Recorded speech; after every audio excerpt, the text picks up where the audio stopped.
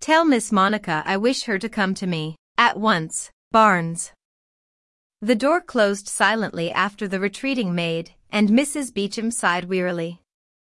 How often, lately, she had been obliged to send some such message to her wilful young granddaughter, and how many more times would she have the same thing to do? Her aristocratic features wore a perturbed expression, as her slender fingers toyed mechanically with the many rings on her left hand, so great a responsibility was her only grandchild. I am sure I wish Conrad had never left her with me, she mused, and yet there seemed no other solution of the difficulty when the regiment was ordered out to Simla. It was impossible, of course, to take her with him, and poor Helen was so opposed to boarding schools. But it has certainly been a mistake having her here. Such an unruly, passionate nature as Monica's needs very careful handling, and not one of these governesses has had the tact to manage her. I'm sure I don't know what to do about her. Mrs. Beauchamp's ruminations were cut short by the abrupt entrance of a girl of 15, tall, and with a haughty mien, but possessing a face which denoted much character, albeit it wore an unpleasant scowl at the present moment. Pushing the door to behind her with no gentle hand, so that it slammed violently, causing a jingling among the pretty knick-knacks with which the handsome drawing-room was lavishly ornamented, Monica Beecham stood before her grandmother, like a young lioness at bay. Barnes told me that you had sent for me, grandmamma. With a visible shudder at the noise made by the slamming door, Mrs. Beecham sat erect, and spoke with much annoyance, as she gave the delinquent an aggrieved look over her gold-rimmed pince-nez. Really, Monica, she began, in severe tones, but she was interrupted. Sorry, exclaimed her granddaughter, nonchalantly. I didn't mean to hurt your feelings, but doors always seem to slip out of my fingers. What did you want me for, grandmamma? Would you mind being quick, because I'm in a great hurry? Even insubordinate Monica quailed before the expressions which flitted across the old lady's features: amazement, anger, and finally scorn. I am simply astounded at your rudeness, Monica, she said, sternly. How you can possibly allow yourself to speak to me in such a manner, I cannot imagine. It is very evident that you are no Beecham. The scorn expressed in her grandmother's tones acted in the same way as a touch of the whip about the ears of a thoroughbred mare.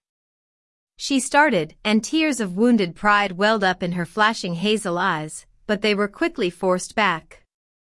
I am a Beecham, she cried, her lips quivering with anger, and her head thrown back. Everyone says I am my father over again. So you may be, in looks, Monica, but he would never have dreamed of addressing me in the manner you did just now. Well, perhaps he wasn't aggravated like I am. Miss Thompson is enough to provoke a saint, she added, sotto voce, with a furtive glance at the old lady's face. But Mrs. Beecham took no notice of it. Indeed, it is doubtful if she heard the remark, so engrossed was she in deciding how best to deliver the lecture she had undertaken to give Monica. A startled exclamation from her grandchild, who had been moodily staring out of one of the French windows, which overlooked a large sweep of the carriage drive, effectually roused her. Oh! Now he's gone. I do call it too bad. What do you mean, Monica? Queried the old lady, rising from her chair and following the direction of Monica's glance. Who has gone? Why, Tom. The stable boy, you know, grandmamma, she added, as Mrs. Beecham looked incredulous. I was in the yard when you sent for me, and he was telling me about the jolliest little wire-haired terrier his father wants to sell, and I... Monica, how many times have I told you I will not allow you to frequent the stable yard? I am sure it is there that you pick up all the vulgar expressions you are so continually using. I begin to think Miss Thompson is right in saying you are no lady. Bother Miss Thompson, cried Monica, now thoroughly angry, and losing all control of her words. She's a sly old cat, that's what she is, spying round after me all day long. It's the only bit of fun I get, when I... Be quiet, Monica, and listen to me," said her grandmother, who was scarcely less angry, but who held herself in admirable check. "It is quite time that someone controlled you, and I have sent for you this afternoon to tell you that I am going to send me away to boarding school," interrupted Monica, her anger temporarily subsiding, for, of all things, she desired to go away to school, but it had always been tabooed.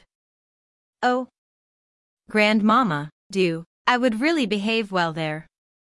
And she seized one of the old lady's white hands impulsively in her warm and decidedly dirty young fingers, while the girlish face quivered with excitement until she looked a totally different being. But she was doomed to disappointment. "Nothing of the kind, Monica," replied Mrs. Beecham coldly and withdrawing her hand. She never responded to her granddaughter's advances, which probably accounted for the difficulty she had in dealing with her, for Monica had a warm heart hidden away somewhere, which no one but her father had ever reached. "I was going to say, when you so rudely interrupted me again, that as you have had 4 governesses within very little more than a year, who, one and all, have declared that you are unmanageable, and that it is an utter impossibility to teach you, I shall be obliged to seek some other mode of education for you." Monica's face, which had fallen considerably at the beginning of her grandmother's speech, now brightened visibly. "There is nothing else but boarding school left," she said, with satisfaction. It was to this end that she had made the lives of her long-suffering instructresses unendurable by her tricks and general unruliness. "You know perfectly well, Monica, that you will never go to a boarding school," replied Mrs. Beecham. "That was only a fad of Mother's," said Monica, disdainfully. "Dad would never have forbidden it. He thought no end of Harrow, and I'm sure he would let me go to school if you told him what a bother the old governesses are. He knows what a trouble you are," said her grandmother sententiously, and her glance fell on a foreign letter lying on her escritoire nearby, which Monica now noticed for the first time. "Oh, have you heard from Dad, Grandmama? Is there a letter for me?" she cried eagerly. "Yes. I have heard from your father, and there is a letter for you," Mrs. Beecham repeated, slowly, but she did not reach out her hand for it. Impetuous Monica was about to snatch it up, but her grandmother stayed her hand. "Wait, Monica, until I have finished, and then you may take your letter to the schoolroom to read. For months I did not tell your father a word about your troublesome ways, but lately you have been so incorrigible that I was compelled to let him know. And now this letter has come in reply to mine, and your father is grieved beyond expression. No doubt he will tell you the same in your letter, and he wishes me to consult Mr. Bertram, the lawyer, as to which school it will be best to send you to immediately. But it will be a day school. Now you may go." Monica snatched up the letter handed to her without a word and was gone. Mrs. Beecham breathed a sigh of relief and rang the bell for tea. The letter and consequent interview with her unruly grandchild had tired her out.